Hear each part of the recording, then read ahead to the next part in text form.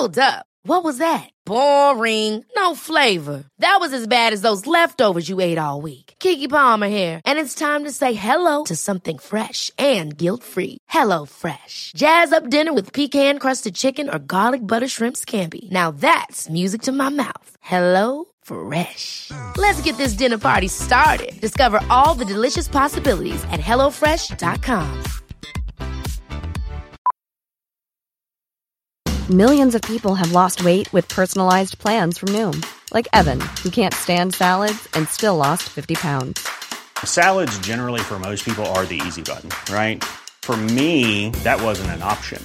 I never really was a salad guy. That's just not who I am. But Noom worked for me. Get your personalized plan today at Noom.com. Real Noom user compensated to provide their story.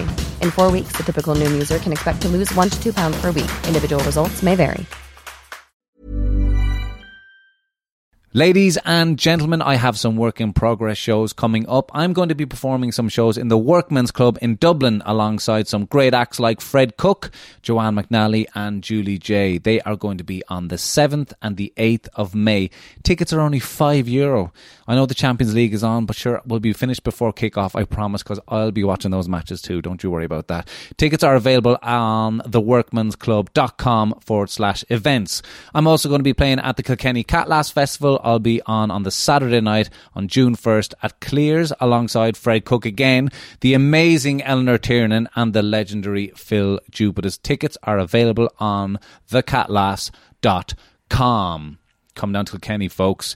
This week's podcast, comedian and good pal of mine, Gearóid Farrelly, has been touring Ireland and the UK for the past decade. You will have seen him in such shows as The Panel, The Blame Game, Meet Your Neighbours, The Savage Eye, and he's also written for the Republic of Telly. His stand-up special was on RTE Radio 1, and this year he is touring Ireland and the UK with his own show, Home Truths. You can purchase tickets to his tour on GearóidFarrelly.com, where you can also download his brilliant podcast, Fascinated. He's a good friend of mine, he's a great comic, and he has a beautiful story. You're going to enjoy this episode, ladies and gentlemen. It's Gearóid Farrelly. Hey, Steve-O! Keep the change, you filthy animal. It's already my favourite podcast so far. You know how to spoil a podcaster, Gearóid, let me tell you. We've just come over to Gearóid's beautiful abode, and I've been treated with definitely the best chocolate eclairs I've had in a long time. At last, we're dealing with like the proper issues here. Because I'm sick of doing podcasts where they ask you about comedy, and like, no, what we need to get on top of here is that Dublin does not have a good eclair. Really? You can't get a good eclair. Do you reckon you still can't? Because we can't name the establishment, but we've had an eclair recently at a certain establishment, and it was a big letdown. Oh, it was a massive letdown. And actually, I think you paid for it. Yeah, that's true. I did. And I really felt for you. Yeah. And also, I've had other ones in other places where the chocolate is just this jam that they've dyed brown. Oh dear. Right. Okay. I haven't even had any. So back in the day when, like, I remember being a kid going into the shops, certain shops that sold coffee slices, yes, custard slices, yeah, and eclairs, jam. What was it? Cream donuts was another one that we used to have as well. Oh yeah. Where have they all gone to? I don't know, but I think it's really important that comedians have these at their disposal. Like, if we were to spend our time sitting around trying to think of jokes all day, like, we need to have nice things. We do, I think, and a cost-effective, good quality eclair is one of them. So, yeah, absolutely. I think definitely our comedic relationship has been bad for our waistlines. Yeah. But it's all been research. Oh, yeah, absolutely, yeah. You are a man into. I'm looking up at your bookshelves here. You've got a lot of cookbooks, but specifically bacon as well. Are you a big baker? Yeah, it's weird actually. Somebody only said that to me a while ago, about 2 or 3 years ago. They were looking at the bookshelf and they're like, "Oh, you're obviously really into cooking." And I thought, so you don't even think of yourself? I am. No, I think I am. Like, I always, when I was growing up, I always used to love cooking and baking, and people used to always say, "Oh, you should become a chef." Right. But I can't actually think of anything I would hate more. I would hate that. Really? Oh, I think I just think the pressure of somebody Go on. liking your food. Gerode's a chef. Wait till you taste this. And I'm Okay, like, nah, yeah. I'll burn it today. Yeah, yeah. I'm still going to burn it. Yeah. Like, and I'm not. Also, I don't have that thing. The other way people can look at their larder and go, "Oh, I've got this, and this. I'll make this." Okay. I can't do that. Okay, yeah, yeah. Like I look at Nigella Lawson. You're a and go, recipe I need guy. all of this, and Yes. it's like Malden salt. Well, I know what I'm doing this afternoon. I'm going to find out what Malden is. So yeah, like I really love cooking. Like Malden is a place in Essex, believe it or not. Is it? Yeah. It's the salt is named after that place. I know because The salt is okay. Yeah, so Go on. Malden, so it's the area that it's come from. Now, I hope some number's going to be tweeting me later on or Instagram me going, but I'm pretty I'm 99% sure that it's the name of the place that it comes from in Essex on the coast. Essex has a coastline, I'm pretty sure. Yeah, anyway, Let's say it does, right? Let's say it does. But I know it's The sea laps on the shore of Malden. because I used to make coffee for a woman from Malden. Ah. Yeah. She told me that's where the salt comes from. So it's actually the brand of salt that it is. It comes in flakes. So it's Malden sea salt flakes, isn't it? Right, well, what we're going to do is now we're just going to go through all of the books and all the stuff I Yeah. don't understand. Like harissa, hit me up. Harissa is... It's a chili, is it? Or some sort of paste, yeah. Yeah. That paste that comes from... Harissa is it's like a leaf or... Anyway, but this is turning into... We're doing a cookery show now. But you love baking specifically, don't you? Yeah, I do. What is it about baking? I don't know. I think it's because I love things where there has to be a specific result. Oh. Like, I think that's the way my brain works. Right. Because I suppose I used to be a programmer as well. Uh-huh. And it was like, program compiled, no errors, no notifications. Well done, Gerard. Job satisfaction out of that is... Yeah, and right. I think like with bacon, it's either right or it's wrong. Very true, actually. You know, there's very little middle ground on with bacon. Like, like if you're making a dinner, yeah, it can be you can good, bad, or indifferent. But with bacon, it's like, did it rise? Well, there is a it science moist? to it, isn't there? Yeah. Because if you don't that's get it. the measurements of X amount of things, right, it won't rise or whatever, or you've burnt it. Or Yeah, I think that's it. Like, and yeah, I don't bake often enough though because you just destroy yourself. Because bad things happen. Look like what happens this morning. I made 12 eclairs. Yeah. 12 eclairs for 3 comedians. and you had to you made a cake recently for your family, and that went. There was broken. Oh my god. It was all the poor At girl was last, baking. Deirdre Farrelly, I'm calling you out. This is Mother's Day, actually. Oh, yeah, that's and right, I made this Guinness cake for my mum, right? Yeah. And she threw it on the floor and smashed it to No, bits. she didn't do that, Garo. That's the story we're putting out there. I handed it to her and she picked up another plate, I think, to put under. I don't know what was happening. But She wasn't looking as well, We or- clashed anyway. We basically knocked the plates out of each other's hands and it went everywhere. and it was the first time you'd made that one, wasn't it? It was the first time So I've you made didn't know that what it one. tasted Yeah. like. Yeah. Well, yeah. I mean, I reckon it was going to be grand. I reckon I nailed Be it. grand. That's Put a all I load put of down. icing over the top. Now she won't see that. But my goodness. yeah, that's. But I'm glad you brought that up because I think it's really time that she gets called out for that stuff. Absolutely. Publicly. I've been very kind to Deirdre. her. Poor mother. So bacon, you spoiled us rotten here. Can we put up your eclair recipe at the end of the podcast? No, Yeah. you did nail it. Let's be honest. Like, because Damo Clark was here earlier on as well.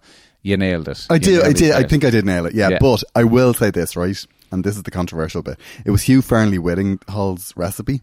Who's that now? He's a English chef, a tough, a tough who bakes, and he gave in the recipe he gives you this how to make the topping, the chocolate topping, Right. and Yeah, that was particularly... it tasted like jam Right. that was dyed brown. Okay. So I poured it down the sink and melted a bar of chocolate. I thought that's what happened there, and there was dairy milk on the top of that. There was dairy milk on the wow. top of it, yeah. Okay, so ladies and gentlemen, Garode's eclair recipe is going to go on social media somewhere. It's by the across end of all the day. socials. Yeah, it'll be on Instagram, and we need to take a picture of one. I've even had to bag one up to bring one home for the missus, but who knows if that'll make it home. You never know. You might need a sugar rush. Yeah, exactly. So computer programming is what you did. Is that what you did when you first came out? First of all, let's let people know you're a Fingless man originally. Fingless, yeah. Whereabouts? Although this is controversial. Oh. Because on more than one occasion, when I've gone home, like a neighbour has like stopped me getting out of the car and gone, "Excuse me, This is Glasnevin. Oh, really? So because you've been publicly You made your saying point. that You you're made your from- point. Wow. And that's happened on more than one occasion. Oh my goodness. Yeah. Right. You see, it's really weird because I think taxi men dictate where you live. Oh. Because I grew up thinking I lived in Glasnevin, and then every time you get a taxi out in Glasnevin, please, they go, this is Finglas. Okay. So I always just say, well, look, Finglas is just easier. The borderlines are weird. I get the same argument in living in Dublin 7. People argue whether it's Stony Batter or Arbor Hill at certain areas, and actually the border that people think is the border of Arbor Hill and Stony Batter is not, and people have it completely wrong. So you get all these cool heads going, I live in Stony Batter, and it's like, no, you live in Arbor Hill actually. Because that happened here the first week I moved in. I was like, yeah, Ringsend, fantastic. You know, there's no more ambiguity. Yeah. And then someone was like, is this Ringsend or Irish Town? I was like, I don't need a conversation about this. Oh my goodness. So you're the eldest of... I'm the eldest of 6. Growing up in Glasnevin. Yeah. It's okay. So there was, I have 3 sisters, biological sisters, and then my cousin came to live with us when I was 13 because she was a sister anyway. Yeah. She had stayed with us a lot because her mom passed away. So 4 sisters, and then I have a younger brother who's 10 years younger than me, and it's the most chilled out human being. He is. Oh God, it's ridiculous. Wow. Like, I don't think he's ever had a day's stress in his life because Really? he's just... What does he do almost horizontal for work? It's hilarious actually, because when he left school, right, he said he wanted to be... There was this job that he wanted. It was in... he's a horticulturalist, is what he does now. But there was a specific job he wanted, and it was in a specific place. And I said, that is ridiculous. That is ridiculous. Get out and do something where you can get a job, like earn money. And, you know, gave him all of the wrong advice. The older brother advice. And he did computers for a while, and then he did what he wanted to do, which is what the advice should be. Yeah. Do what you want to do. And then only about a month ago, he's after getting the job that he actually said. No way, that he wanted to do in school. Yeah, he's got the dream job. Wow. He's the one person I know that got the dream job. Oh, fair play to him. I know, yeah. So, I'm disgusted, to be honest. I'm so angry. I haven't even been able to text him. So how long is that after he left school that he's managed to get that? God, that would be maybe 13 years. Oh my goodness. And he's happy out. Yeah. So, and he's like delighted with life. And are you doing your dream job now, girl? Because we're getting really deep, Stephen. Really deep. No, because we got, because we have all these chats on the road. Garrod, very kindly. I was thinking that today. We first met, I think, at the Bray Comedy Festival in 2018. Yeah. Where we were on a lineup together, and Garrod very kindly asked me to go and work with him and open up on his for his shows on his national tour, and. Yeah, so we've had all these kind of chats. These chats. Because at the Bright Comedy Festival, I remember somebody said, oh, there's 2 new people, Aoife Dooley and you. And you should watch them. And I was like... Take him, go. Another dog shit open spot. That's the last thing I need to be doing. And then I watched the 2 and I thought, you're absolutely deadly. So, and Aoife was amazing as well. Like, I was like, oh, they're brilliant. My God, comedy, it saved. It was good fun that night as well. Yeah, it was really good fun. Yeah. But am I doing my dream job? I mean, I don't know. Yeah, but part of what I love our chats and our hangouts, because there's a lot of when people think, I think the general public think of comedians or people who are not involved in this industry at all assume a lot of things about comics. Yeah. Because they think one of 2 extremes. They'll think that like, it's great crack and you're out all the time and you love blah, blah, blah, blah. Or else they think you're a nut job and you're super depressed all the time and you're strung out on drugs or blah, blah, blah, blah, blah. And the reality of what it is, because I'm learning, like you've been a fantastic mentor to me, but like traveling around the country with you and working with you has been amazing. But you learn a lot from that. And like 90% of it is on the road, isn't it? Like like 90% of it is driving, survival skills, driving, how to keep yourself awake when you're like, you've closed the show and you're leaving wherever you're leaving at 11 o'clock and you have 3 hours ahead on the road. Yeah. I mean, a lot of the job is not the job. And I've always said, like, on my worst days with comedy, I always say, I love the job. the jury is very much still out on the life. Yes, of because I course. think that the job, it's the best job in the world to go to work, get a round of applause. Yeah, before absolutely. you've done anything. Yeah. Just I mean, please like, welcome. that's and you're job like, satisfaction. Excuse me. Of course. Yeah. Like they just call your name and it's like, okay, they're on board. Let's go. Yeah. And then, but then there's all the other stuff. Like, for example, if I wasn't meeting you today and Damo didn't swing in, Yeah. it would be just me and the cat Yeah. all day replying to emails. Yeah. Or sending photographs. There's something intensely depressing about sending photographs of yourself to people. Yeah. Is the worst thing that you have to do. Yeah, that's true. Yeah. Or It's another weird part of the job. And it's then, a really weird Yeah. part of the job. Like, or posting Instagram photographs of yourself with dates on them and you're like, this is horrific. but we have to. But do it. Yeah, it's part of the we job. have to like, do it. To yeah, kinda go. and it's not the stuff that I every so often I have a really intense fantasy about the day that I decide I'm never doing comedy again. Yeah. But And it's like, delete all social media. Yeah. You know, all of that sort of stuff. Yeah. Get rid of my website and just, like, I do sometimes think about that. And to be honest with you, I don't think that that's something that won't happen. I do think at some point I will go, yeah, enough now. You've had enough of stand-up. At some point, you think there's a possibility of that happening in your life. That definitely is. And I'm not going to be somebody that will dip in. Right. Like, get a job and then dip in. Like, gone is gone. Okay. You know. Because you've been doing it for quite a long time. You were telling me that you've, like, some of the different tours that you do, support slot tour. You've just finished doing your 8th round of the country, for example, stuff like that. Yeah. So you've covered the country a few times over. You also have amazing gigs. Like, you get to, we'll chat to you about that again in a little bit. But, like, working with someone like Sarah Milligan is amazing. Playing those big massive rooms and stuff like that. So you've seen it all. Yeah, that's, like, I do think that's the interesting thing about where I am, because to me, I feel I'm kind of frozen a little bit in, like, the one thing I will say about myself is I think I'm the best support act in the country. You do love it as well. Like, yeah, I do love it. Like, love that I slot, do love yeah. that spot. Like, I love doing my own shows, don't get me wrong, but that's where the majority of my income comes from supporting bigger acts, and there's no way to change that, and there's no, you know, that's the way the cookie crumbles, and that's grand. Like, For now, Garrod. For now, exactly. But the great thing is now that my own dates are starting to sell, because when I did start to tour myself, it was, can I afford not to earn money for the time that or not to book other gigs, you know, while I'm touring myself, because I just didn't make any money, and can I afford to have a support act and pay you know, all that. And now it's like, actually, that's grand. That's they're self-sufficient now, which is great. Like, but sorry, we mentioned money now, so I immediately started panicking. We'll pause it here for a second.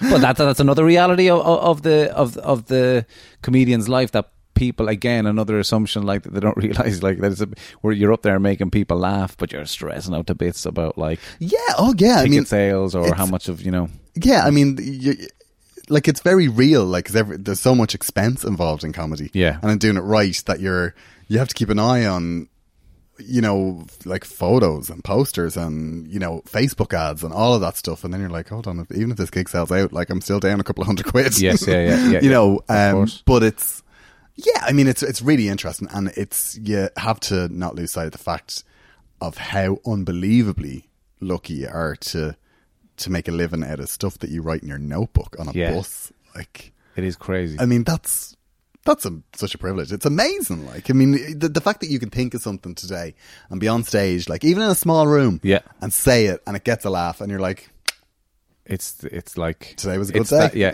It's that eclair moment, isn't it? It's like, it literally is the satisfaction of eating that eclair. Yeah, You're like, this is the melted dairy milk. Yeah, all the work that we put into that eclair, and now, like, and it's for like 30 seconds of pleasure, but, like, it's but it is worth it, like, isn't it? You know, totally. and it's the same with the drive. You know, you drive 2 hours and then you drive 2 hours back, but you've had an hour and a half on stage, and it's like, that was absolutely really good. You know? Were you the funny kid in the family home in school? No. Oh God, no, I wasn't. I really wasn't. So can't stress that enough. What was your role in the family home? Like, in the family home, was young Garrod like? Young Garrod was very quiet. Right. Okay. I mean, introvert. Oh yeah. Okay. Yeah, I mean, introvert, but I always felt I deserved to be an extrovert. Okay. You know, I was one of those kids that was like, I have a lot going on, and if I could just let it out, but I never could, like. But I mean, my sisters, even if you met them now, they're very, very funny. Right. Like, they're really, like... Characters. Yeah, really funny. Like, one of my sisters does amazing impressions. Okay. Like, she's just the most inappropriate impressions, but hilarious. Like, and also she's really, really deadpan. Like, she was training to be a nurse, and I remember the stories that she would tell. Like, she would just say them so evenly and so quietly, and like, this is kind of what happened, so it wasn't a great day. And but the stories were absolutely horrific. Absolutely. She is absolutely hilarious. My other sister as well, the one closest to me, is just doesn't give a shit. Wow. Like, she will say anything to anyone, and she will back it up, and she has no respect for authority, and she's really, really funny. And then the one in the middle, I think, was quite quiet as well growing up, but she was, she's really, really hilarious. Like, she has this real, the minutiae of people. I really identify with that. She really spots the thing that makes the character tick. Okay. You know, and then there's Jenny, who's my cousin, but my actual sister. But like, she came into the family and I think gave the girls a bit of class. She really did. But as a child, like, I was very quiet. Right. Yeah, so quiet. And I was very, like, I think it was the gay thing, you know, in school. I was good at school because I worked hard, but I wasn't amazing. Okay. Do you know what I mean? Like, I think 400 points kind of shooting. I think I very easily, like, if I had took my foot off the pedal even remotely, I would have been a moron. Okay. You know, that sort of way. Yeah, like, yeah. I would have been like, nah. I just didn't, I worked hard, but it never really clicked, I don't think. In your generation of when you were growing up in Glasslemon / Finglas. School and Finglas. Being gay, that leads a lot into you know from a very young age that you're different to all the other kids. Yeah. And is that part of what is going on that makes you kind of keep to yourself a little bit more?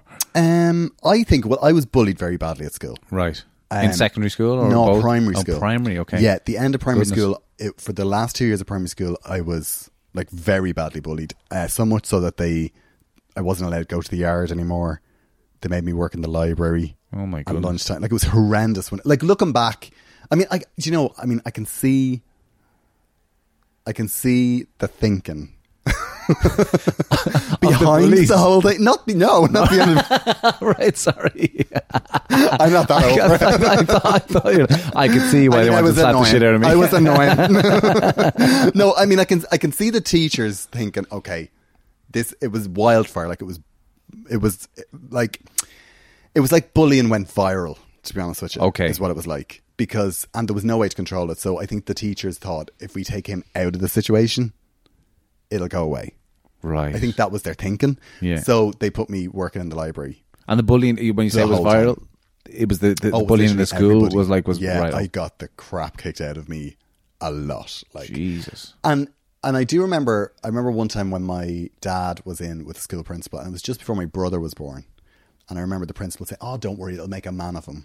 And I remember thinking, God, this is horrific. At 10 or whatever you would have been. And it's really weird because at the time, all of my memories of that were me being really, I felt I was the adult. Right. You know, like I felt like I was a grown up back then. I think it was maybe because there was so many coming up behind me. Yeah. So being the eldest in the family. Yeah, I think it just kind of clicked into that. Well, I'm the big boy. And it was only recently when my nephew turned 10 and I was just like, he is a baby. Yeah. Like, he's a baby. And I remember thinking at the time, God, I felt afterwards I had to keep it to myself. So when I moved schools, I wasn't allowed to go to the school that all my friends were going. I had to go to a different secondary school to get away from it and all that. And when it did start up again, I remember thinking, I have to keep all this to myself because I don't want to be... I felt I was the problem, you know, so I didn't tell my parents. And then I just had years of just being this really quiet kid. So it starts up in secondary school again and you didn't want to burden other people with... Yeah, that was kind of the way it worked. And it sounds so ludicrous now, like, but it really made sense to me at the time. Because if I was just like, if I just keep my head down. But it continued for years. And then there is a point when, I know they say, like, don't victim blame, but there is a point that you, I think, take that role on. Like, where you're like, I'm a total victim, and every situation you go into, it took me a while to get out of that. Like, even when I left school, I remember I got mugged a lot. Like, oh my God. Just because, but it was when I was in college, and I remember this is because at the time I didn't understand it, but looking back, I was the person that was almost trying to be invisible. So if I was walking in the street, if somebody said boo to me, I would literally almost fall on the ground.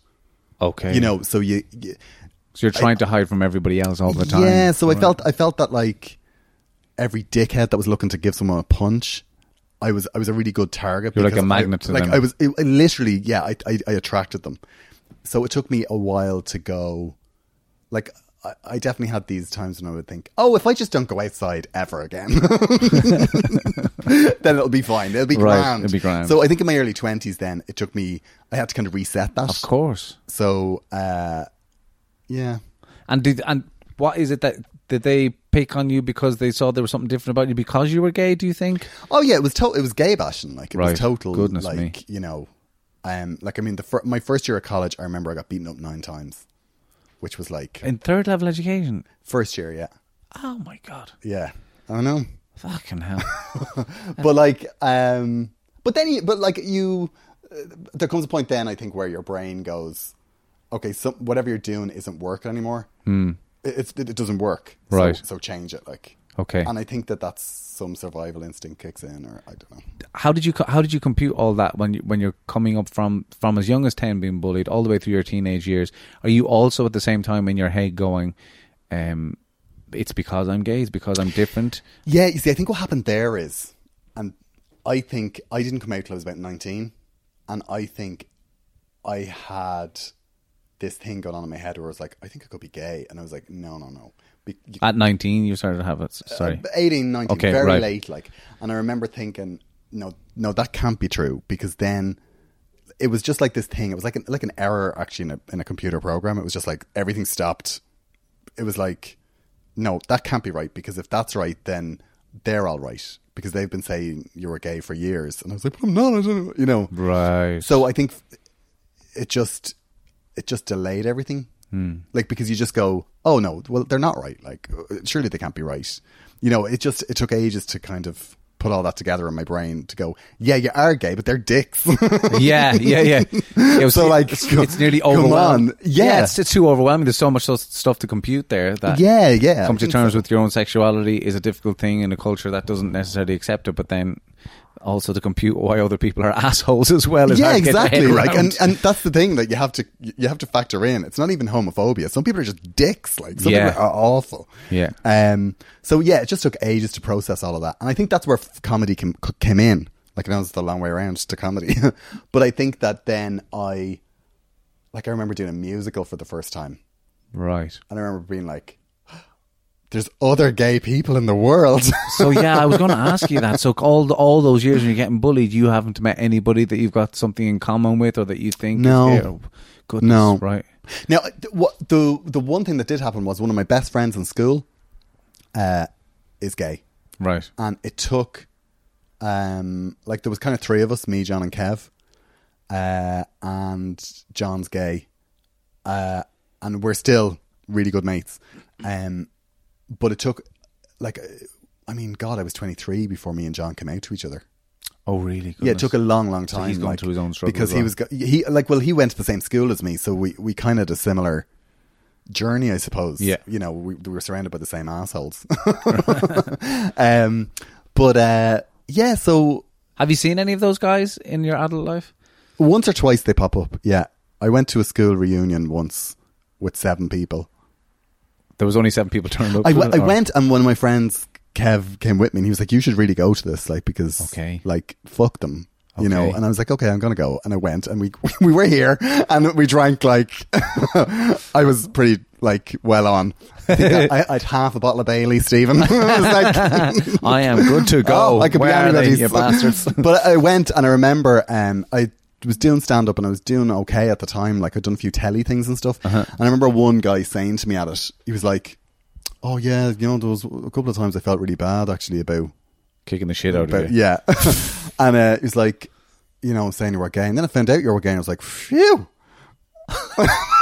It's just the logic. That's amazing logic. It's lovely to meet you. Oh my God. I hope this has helped. Oh my God. And then like other times, like every so often you get something to the Facebook page where it's like, I don't know if you remember me. It's like, I do, block. Right. I'm not here to offer you any forgiveness, or you know, okay, yeah. Like if that's what you're here for, it's too much to do. And they do go like, I've really started to feel bad about it. And it's like, I'm not the person that's going to make that better for you. Okay. You're going to have to just take that somewhere else. Yeah, because that's not my job. Like, yeah. But very, very rarely like it comes up. Like, wow. I tend not to do anything over that side either, and I don't live there anymore. And you know, your parents aren't there anymore either. Are no, they? they are there. Right. Yeah, but I just go from the car to the door. Fair enough. And so was musicals the start of your beginning to, because actually I know you were quite involved with the church as well, weren't you? And you kind of were you in the singing group as well? Yeah, I was actually. I was the leader of the parish folk group. I know. How was I not the cool guy? Why are you bullying me, guys? And I wasn't that I was really religious. It was the thing about that, I think, was, I mean, there were lovely people in the folk group, like really, really nice. And I met a couple of really good friends through it, like, and I used to play guitar. I didn't play guitar in the folk group, but I played guitar at home because I never had the confidence to play guitar in public. But then I remember when I took over as the leader, I used to work out the harmonies and all that sort of stuff. Goodness, right? So for a couple of years, I did that. But I mean, I shouldn't really have been doing that. You know, why? I was 20. I was in college, right? And it was Saturday night mass, and I was like, you should be out shagging Garrod. Like, this is looking back, that's what but I was like, this was just a really good, and I wasn't particularly religious, and my friends weren't particularly religious, but we were all in it. And then on Saturday nights we would rehearse with the kids for an hour, right? Do it, and then go and get Chinese in someone's house. But that was your community at the time, I assume. It was, yeah, but it was like, and John would even say it at the time, we were all hiding, like, okay, and I think it was just the time in Ireland, like, how do you even start to come out? Like, oh God, I'm so jealous, like, yeah, I'm so jealous of kids that are like 16 and they're like, I'm a unicorn, I'm gender fluid, and you're like, fuck you're off. Amazing, like, like. Yeah. God, it was a different time, like, it really was. Unfortunately, it's not even that long ago. But no, how things have changed, like, even like, the last 10 years, how things have changed so much. They have changed and they haven't, and I think that there's an element of, I think that it's not let's not take our eyes off the prize here, because it feels like things could turn on the blink of an eye. I was actually just listening this morning. They were talking about Cabaret, the movie on the radio. Yeah. About how, in between World War I and World War II, Germany was this liberal society and you could be gay, you could be anything you wanted. And then Hitler came along and was like, actually, kill them all. Yeah. So it's just like, let's not get too comfortable. Yeah, let's not get too comfortable.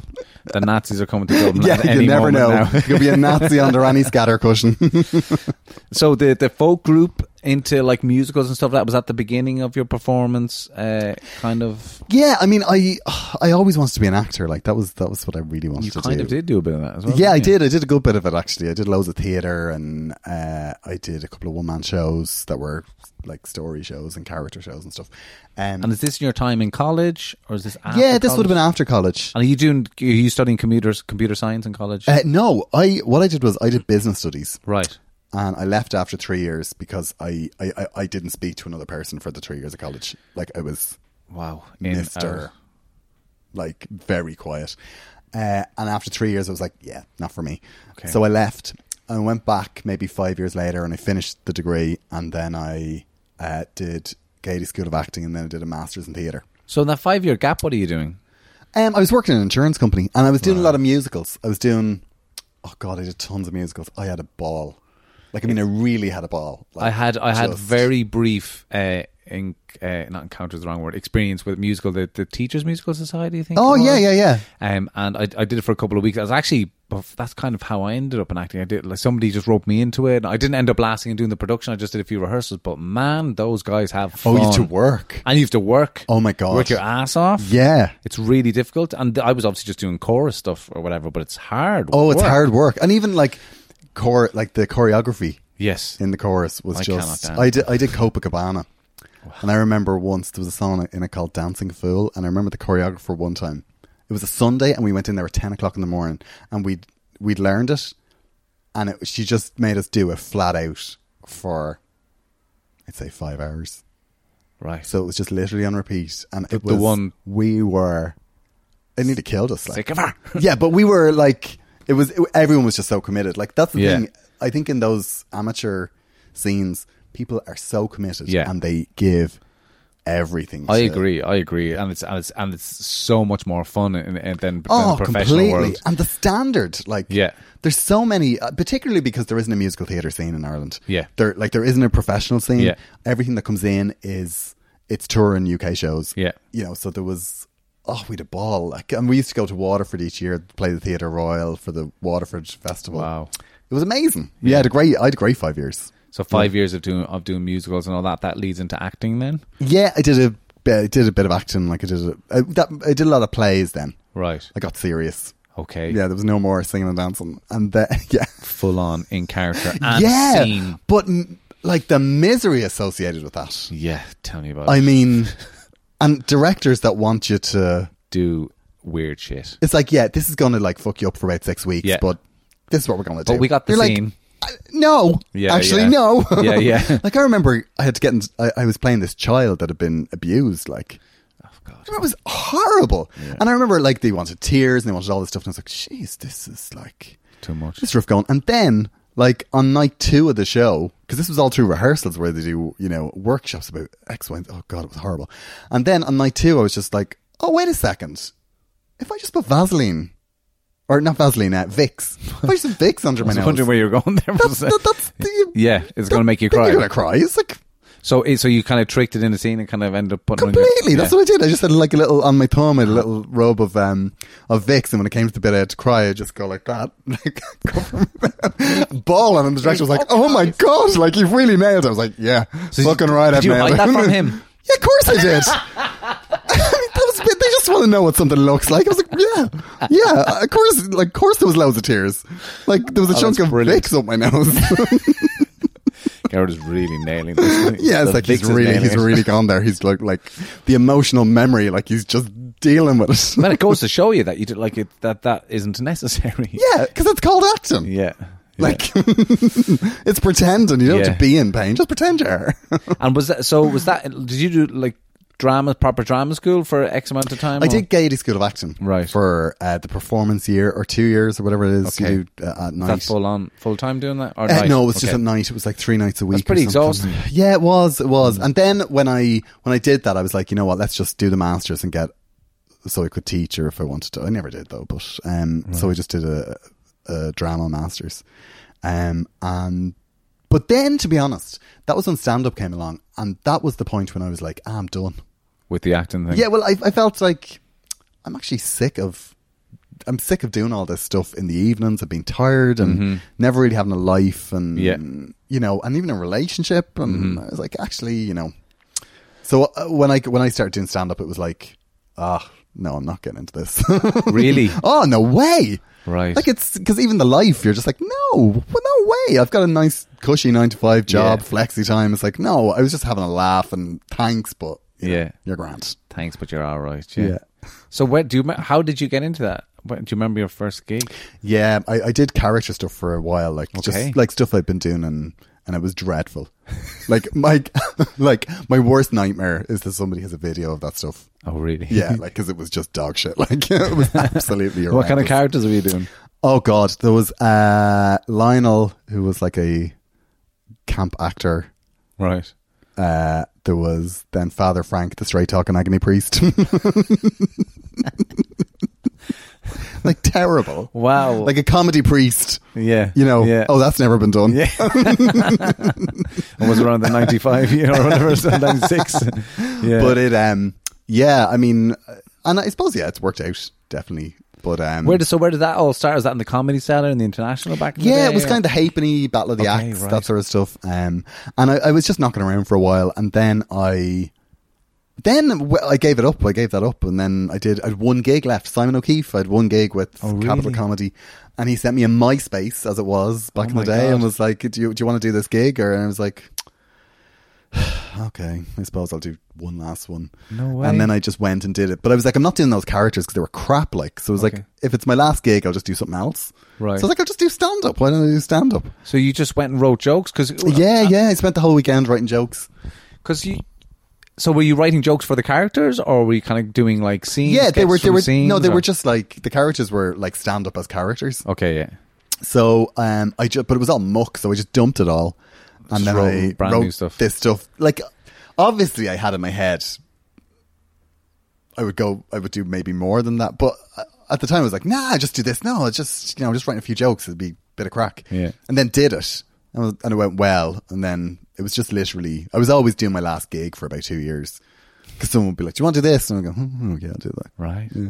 Okay. It's kind, and That's mad. I did not know that Simon plays a role like that. I know, yeah. That's crazy. And maybe he doesn't even know. Does It's he? probably really annoying. Actually, I think it's a really annoying story because, like, I don't think that I was particularly well. I mean, I don't think I was particularly hard working, but at the same time, I always made sure I knew my stuff and I'd written stuff and I'd, I think coming from a theatre background where the amount of rehearsals that goes into that. That's whereas, true, like, I would do 2 or 3 hours for a gig and people think and nail it, Yeah. but not feel like, oh, I haven't done anything really, because normally you'd rehearse for 4 weeks. Yeah. But then who does 3 hours rehearsal for a gig? Like, No, but nobody does that in stand up, really, do they? Like, I don't know.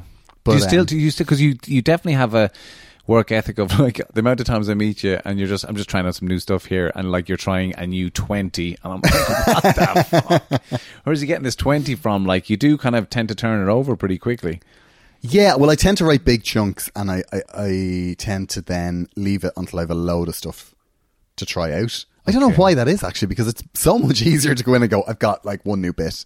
Right. But I think with me, it's just like, no, I just like to have a bit of meat, because my favorite gig in the world is when you're doing new stuff, and I don't care how it goes. Like, it's just, obviously you get burned, where it's like, well, that is not what they're on board with. That's not saying in the title The list. let me last tell you. we'll see of that. Yeah. But I tend to write an awful lot of stuff, but then I lose it. Like, I mean, I write loads of stuff and then I just dump it into a box. There's a box in, and like there's a spare room in there, and it's just sheets of paper in there. And then when I'm going to write a show or when I'm going to do a new material gig, I just pull out all the paper and go, "Oh, really? What's this?" Yeah. So that's how you're working. You're collecting. So you're writing all the time. You're collecting for your box, basically filling up the box, and then kind of going, pull it out, and kind of go, right, what will I take? From this kind of because thing? I think that the scariest thing about stand up is when you've got the blank page. Yeah. So if I just have a few ideas, I'm like, just throw it all down. Not spend any time on it, but just in a way that I'll remember what that was. Yeah. And then put it in the box. And then when there's a new material gig, it's like, okay, pull it all together now. What am I doing? So depending on, so whatever it is that you put, like that idea, that initial first kind of idea for a routine, or it might be a little bit more, it might be a page, for example. Yeah. And when you take it out and you decide, I've got a new material gig coming up, I'm going to develop this into, say, for example, 10 minutes. What's the next part of that? You just sit down with it and kind of try work out, how can I extend this? How can I...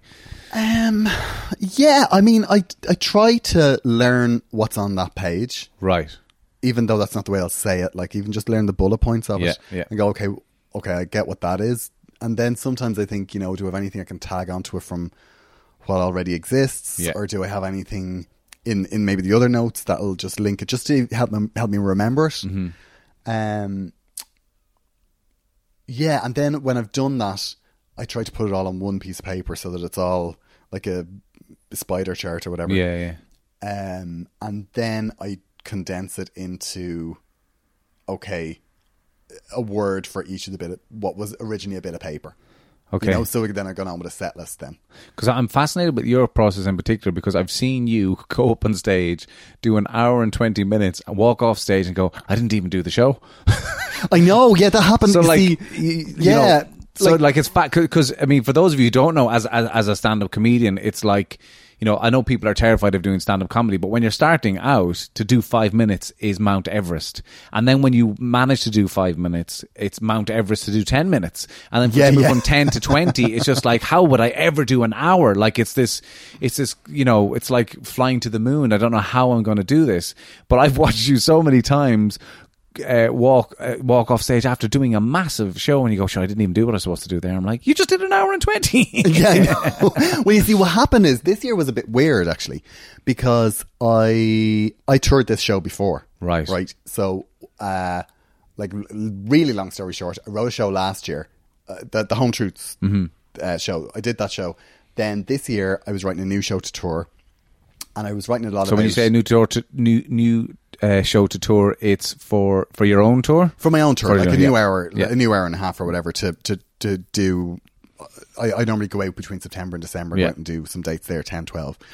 And I'd written a lot of it, of the show, and then realised I don't want to do this show. Mainly, like, not to have a sad story, but one of my mates died. Yes. So she'd been ill for a while, and I wrote a show that was kind of about science, everything that's not science, and how it all links in together. Yeah. You know, and my other half is a scientist. And I'm just kind of, whatever works. Yeah. But I felt, okay, this isn't the show to tour now, because I'm still, you know, it's still rough going, because my friend who lived 3 feet away died. Yeah. So it's still not over it, I suppose, and kind of and also it's like, it's difficult. I think that comes from the whole thing of the way I write a show is I put everything in the box, and it's just stuff that's going on for me. Yeah. You know, so if you're writing all the time, you're writing, and then when you go, you're like, this is all a bit depressing, isn't it? You know, even though you're making stuff, even though it's funny, like, I mean, I tried it all in the International, and it's clubby and it's gaggy, but it's still about like heavy themes. Of course, like, yeah. I'm not doing a show about this now. Yeah. So you got to be ready for it, don't you? Yeah, I think so. And then I think as well, people go to comedy because they're on the other side of that. Yeah. You know, like, people go like to comedy because they have a friend that's dying. So it's like, we just paid in and we've listened about his friend who's dying. Like, no, we're not, you know. So we would have paid for theatre if that's what... Yeah, exactly. Yeah, exactly. Put the spotlight a bit tighter, put the mic out of your hand and sit down there and cry. Yeah. You know, that's not what we... You know, and I was just like, nah, I'm not doing that. Like, so that was kind of an executive decision, and I was like, okay, but I still need to do a tour. Yeah. So what I did was I toured in all of the places. I went to loads of places that I haven't gone to before. Right. Which worked out, was actually exactly the right thing to do. And I toured the previous show. Now, there was 1 or 2 places that I had gone before, and I was a bit nervous, which is where that hour and 20 came from. Where I need to do a different show, and I need to. So I pulled other material together to do those dates. But it was just a bit like, I hope they didn't hear anything, come and hear something they've heard before, but they got an hour and 20. And don't know what it was a great show. Yeah, no, and they loved it. It was amazing. So that was the tours that Garrod has just... I was going to say finished, but it's technically not finished. No, there's still a few more. We're going to go out on the road in May again. Yeah, we're in May. Waterford and Ballymun and Cork, yeah, and a couple of others. Belfast, Lisbon. That's right. Yeah, there's a few left. Yeah. So look, the mortgage will be paid in June. Absolutely. Don't be worrying. Don't be worrying about any of that kind of all stuff. Good. So you've toured the country so many times. I kind of want to get back into the acting, into starting off in stand-up comedy. As a person, you must have changed a lot in that time. That must change you from the guy who just came out of, who got bullied in first year of college, for example, introvert. Yeah. Not go, like, you must be changing as a character to the point where you're doing your open mic and then people are asking you, come back and do this gig. Yeah, well, I think... Because I wouldn't see you as an introverted person now in real life. I mean, I think I got my shit together, like, in my 20s, right? Like towards the end of my 20s, because I think that well, I mean, it's a choice. Like, I think at some point you come up to a choice where it's like, I can continue on this path and we see how this has served me, or you can go, no, I like, you know, just I mean, it's so hard to talk about it in a way that's not a cliche, you know? Okay. Because you feel it's like, just be yourself, you know? And that's just what it was. It was just like, you know what? It's too hard it's too hard to be thinking of yourself in terms of what other people think. Yeah. And I think because those they're like, they are moving the goalpost the whole time. Yeah. Like if somebody says they hate X, Y, and Z, and you go, well, they hate X, Y, and Z, so I'm going to be A, B, and C. And then the next time you come back and you reference X, Y, and Z with them, and they're like, I don't even remember talking about that. And you're like, I've actually based my life on what you know, you can't do that. Like, and I think that I wouldn't consider myself a particularly confident person, but I think that the courage or whatever it is that makes you do stand up, I think the fuel for that was me going, I actually don't care what people think. Okay. You know, and I think when you finally get to that bit, you kind of go, I can do whatever I want now. Like I can, and that becomes really heady, I think. And I think that a lot of people that were, like there's tons of people that had horrific bullying stories in comedy, you know? So I think that it becomes one of those things, you know, what are you going to do? Are you going to do a bungee jump? Do you want to try stand-up comedy? Yeah. You know, and I think that I definitely did change an awful lot in the space of about 4 years. And you stop putting up with it, like you stop taking shit, like. Yeah. You know, I mean, that's a big life lesson, and you're never too old to learn that lesson, I think.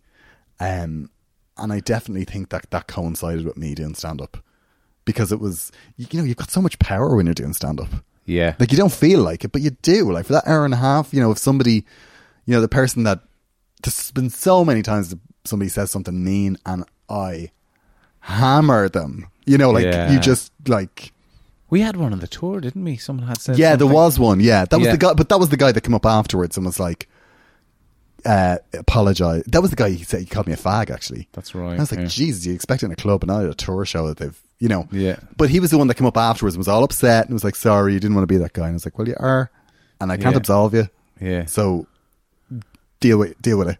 But you're not getting it. Oh, it's okay from me, mate. Yeah. You know. So, but it's, you've got that power. And even in that moment, I was able to go, like, during the show. That's right. I was able to go like, after him. He was sliced fairly fucking quickly to the point, like, and funnily, and everyone was laughing as well pretty quickly as well. You know, you had complete control of that situation. Yeah. Well, you've got to get it back because they all pay. They didn't pay. They didn't pay him to see you, like, deal with your inner child. Like, it's like, come on, make with the funnies. Yeah.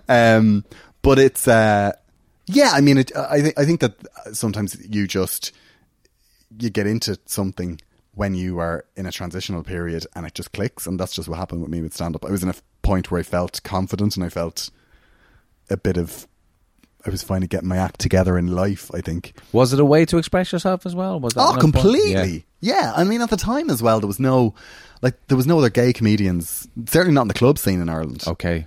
None at all, like.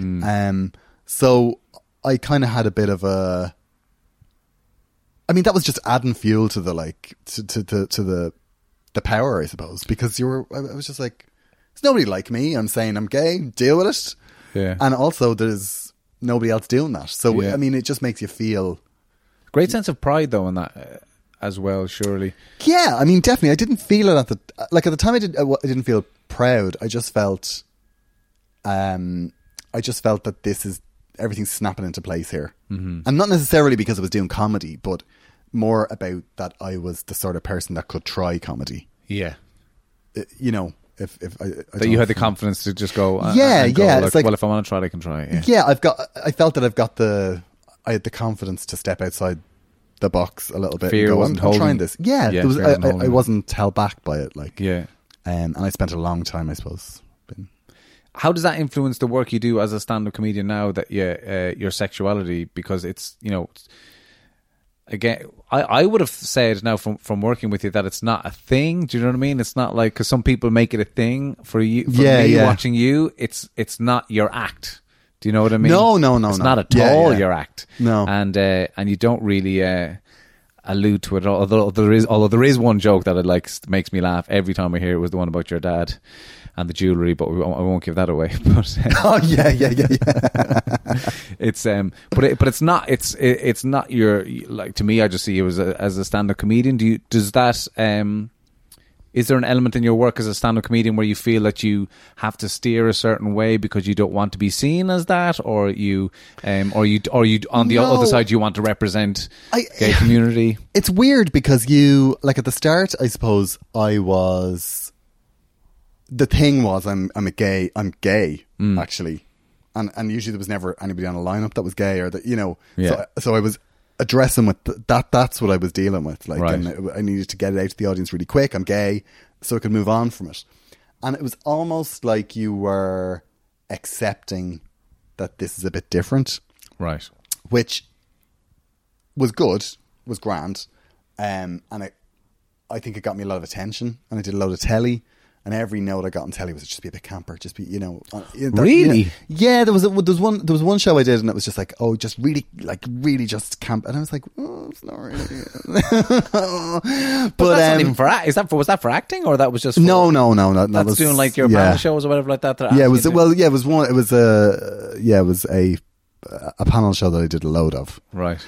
Not the panel. Yeah. Another panel. Okay. But like, so. And I rapidly was like, yeah, that's not me now. Okay, because yeah. It's too different to my normal personality. Yeah. Like, you know, so I'm just like, and you don't use that on. It's not even part of your onstage persona either, is it? Really? No, not really. So then it really. I mean, I think there's an element of camp to it, but it's not. It's not camp. It's not the thing. Yeah, and I love camp. Don't get me wrong. Like, I really do. I just don't think I brush my hair enough to pull it off, to be honest with you. If I'd better hair, it would work for me. But so I think I had to go through another thing where I go, okay, I need to now move on from being gay is mad, isn't it?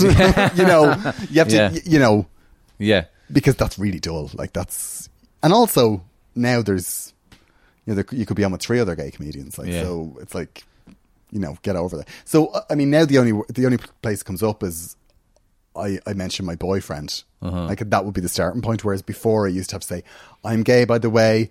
Oh, this is the difference between gay men and straight men, you know. Okay, and then it's like my boyfriend. So there was this strong lead in, and give them loads of jokes and make them know you're a safe gay, and you know. And I think that that's gone. Like, that's, you don't do that. Yeah, it's bullshit. Like, no interest in it. And the thing about it is, though, I think that if you're a gay comedian and that's the way you want to go, I think you will have every opportunity handed to you, because I think that people like it very clear. You know, don't be a comedian that happens to be gay. Be a gay comedian. Okay. You know, like, you know, you see it from, you know, I think mainstream Ireland, and they want their gays very gay, and they want their, you know, I mean, I'm not going to. No, well, like, you know what I mean. Well, like, even just in terms of, like, there's the whole thing with diversity going on at the moment, but there's an obsession with labeling. Within that, so I get the positivity with you know, well, for example, I mean, this is another debate, but I think it came up in a court case there recently in the UK for a guy going into the police force, and it so turned out that he did not get into the police force because of positive discrimination, and he won a lot of money because you can't discriminate. Full stop. So there's no positive discrimination. There's no negative discrimination. Discrimination is discrimination. No, this is in the UK. Literally in the last couple of months. And so there is an element of there's been a big. Obviously, you want as much diversity as you can get, but it's if you start to label people as well, it becomes difficult. Yeah, and then because you're a gay man, they're saying, oh, you have to be camp, for example, or you have to be flamboyant, or blah blah. But you can't just be, you know, some of the guys, some lads that I used to play football with are like, you know, taxi men. Sovereign rings and mustaches and talking us a story there, but you know, but then they love a romp with a lad in the back of the taxi the weekend. There's nothing flamboyant or gay or like about that, and you know. You see, the thing about it is, though, with all those situations, like particularly with, I suppose people who are producers are people who are these people that have to answer Yes. about the levels of diversity. Yeah. They're under pressure. Well, they're they want it really clear, though. Yeah. They don't want, he's actually gay. Yeah. They want the person that's like, he's definitely gay. yeah. He's definitely gay. Like, just so everyone knows, I'm ticking a box here. Yeah. So, but there's a lot of work in that. There's a lot of work, and that maybe comes back into the thing of what you were saying when you were younger and you got to that point where you thought, look, I can't be wasting my energy on what other people think of me. In the same way, in our industry, you kind of have to forget about that stuff. Oh yeah, I mean, you could actually go mad thinking of that stuff. And I think as well in comedy, I think comedy though.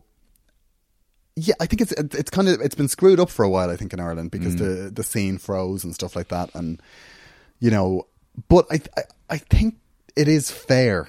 To some extent, it is fair because I think that if you are somebody that just plows ahead and does your own thing, and you're not constantly looking for opportunities.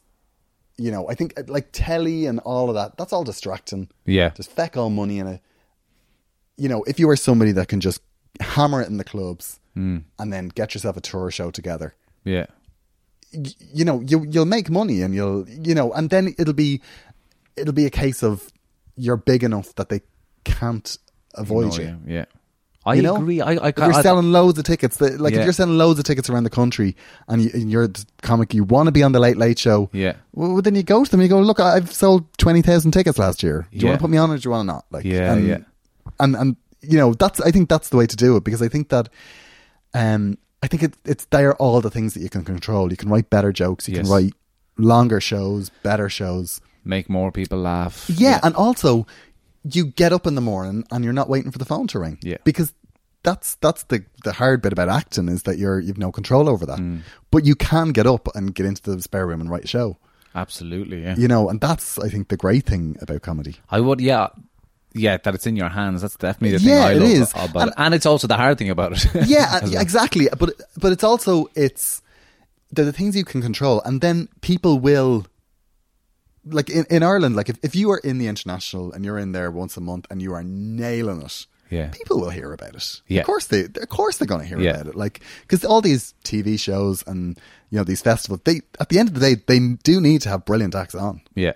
So just go be a brilliant act and you can control that. Like, that's just work. It is. Yeah, it's I think it's Jimmy Carr calls it a meritocracy. It's like, as in like, if you're putting the work in, you do tend to progress, you do, yeah. And there are exceptions to that there are people that you go, what, they should be huge, like, yes, there are people like that's wrong, like, and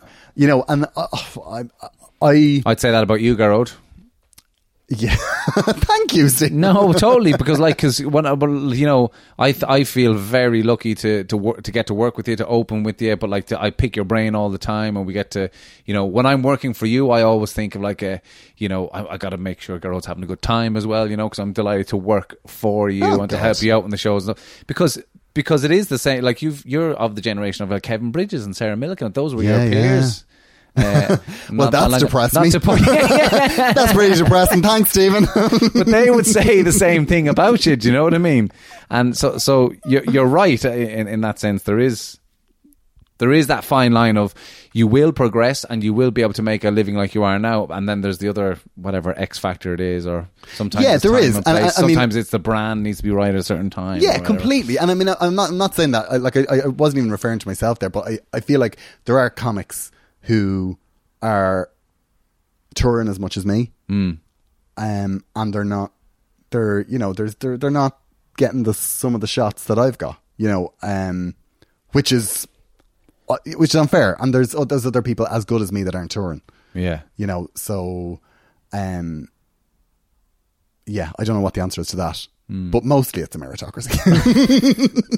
It's just life, man, isn't it? Life's complicated. Yeah, I know. It's just it's all. Yeah. Would you go back to computer programming? Yeah. Really? Yeah, I would, yeah. You're joking. No, I'm not. Like I thought you were going to say you'd rather open a bakery.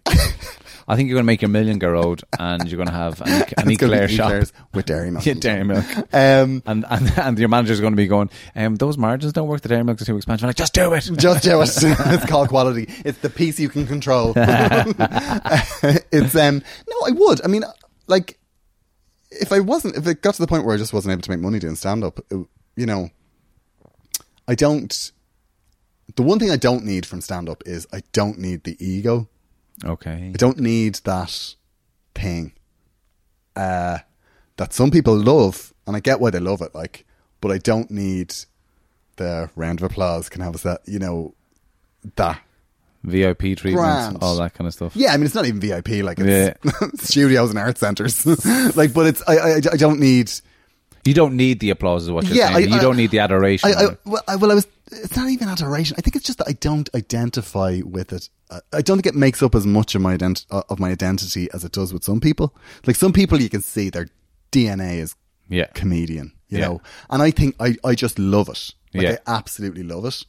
But when I stop loving it, I don't think I'd miss it. Mm-hmm. You know, I mean, there's been times when I haven't done a gig for 3 weeks. Like, it's rare.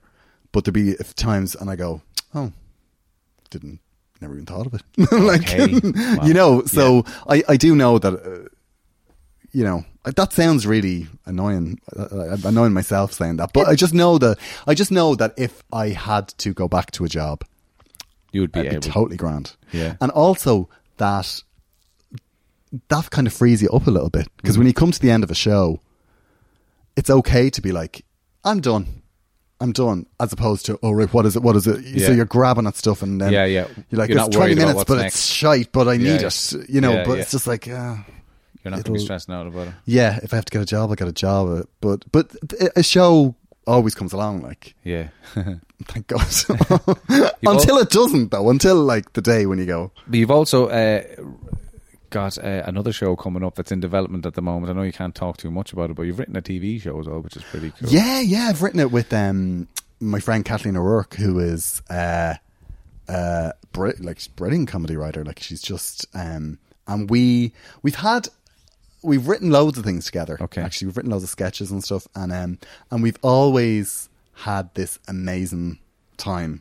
Right, the writing process has never been hard for us, and we always get it done quickly, and it's always we're always very happy with it, because I've written stuff with other people before where you come away and go, that's okay, you know, it's and writing partnerships are hard, but we have great chemistry, and we really get what each other brings to the table with that stuff.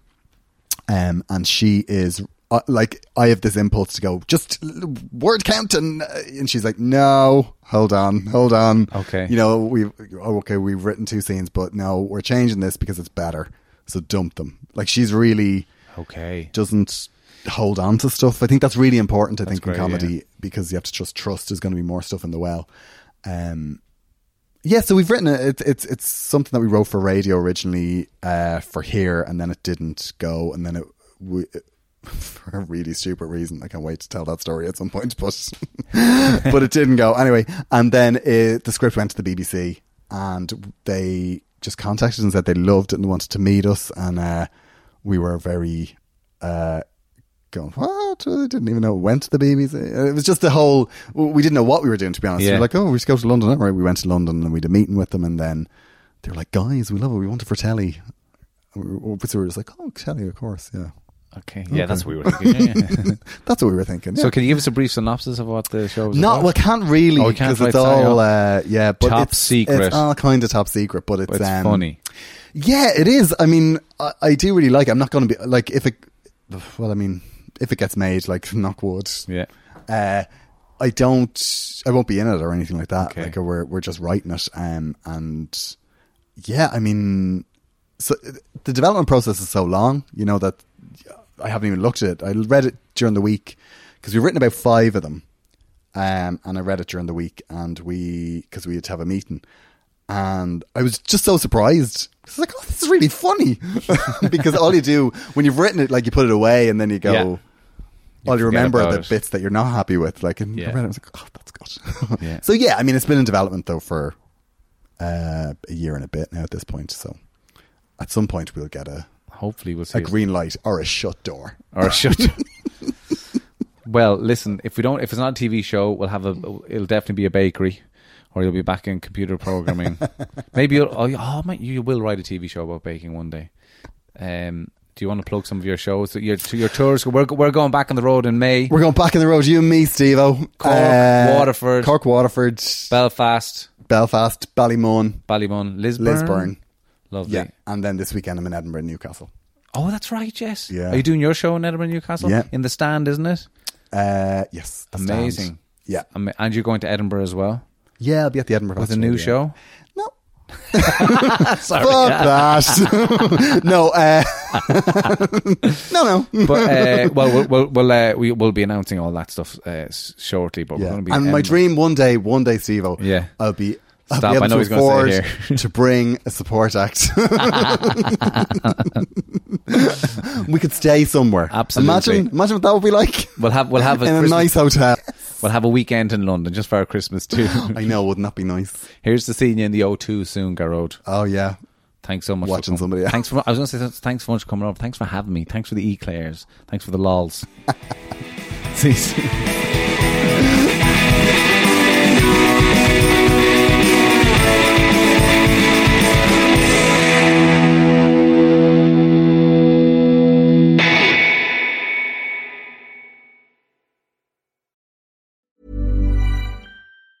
Ever catch yourself eating the same flavorless dinner 3 days in a row? Dreaming of something better? Well, HelloFresh is your guilt-free dream come true, baby. It's me, Keke Palmer. Let's wake up those taste buds with hot, juicy pecan-crusted chicken or garlic butter shrimp scampi. Hello Fresh. Stop dreaming of all the delicious possibilities and dig in at HelloFresh.com. Let's get this dinner party started. Even when we're on a budget, we still deserve nice things. Quince is a place to scoop up stunning high-end goods for 50 to 80% less than similar brands. They have buttery soft cashmere sweaters starting at $50, luxurious Italian leather bags, and so much more. Plus, Quince only works with factories that use safe, ethical, and responsible manufacturing. Get the high-end goods you'll love without the high price tag with Quince. Go to quince.com/style for free shipping and 365-day returns.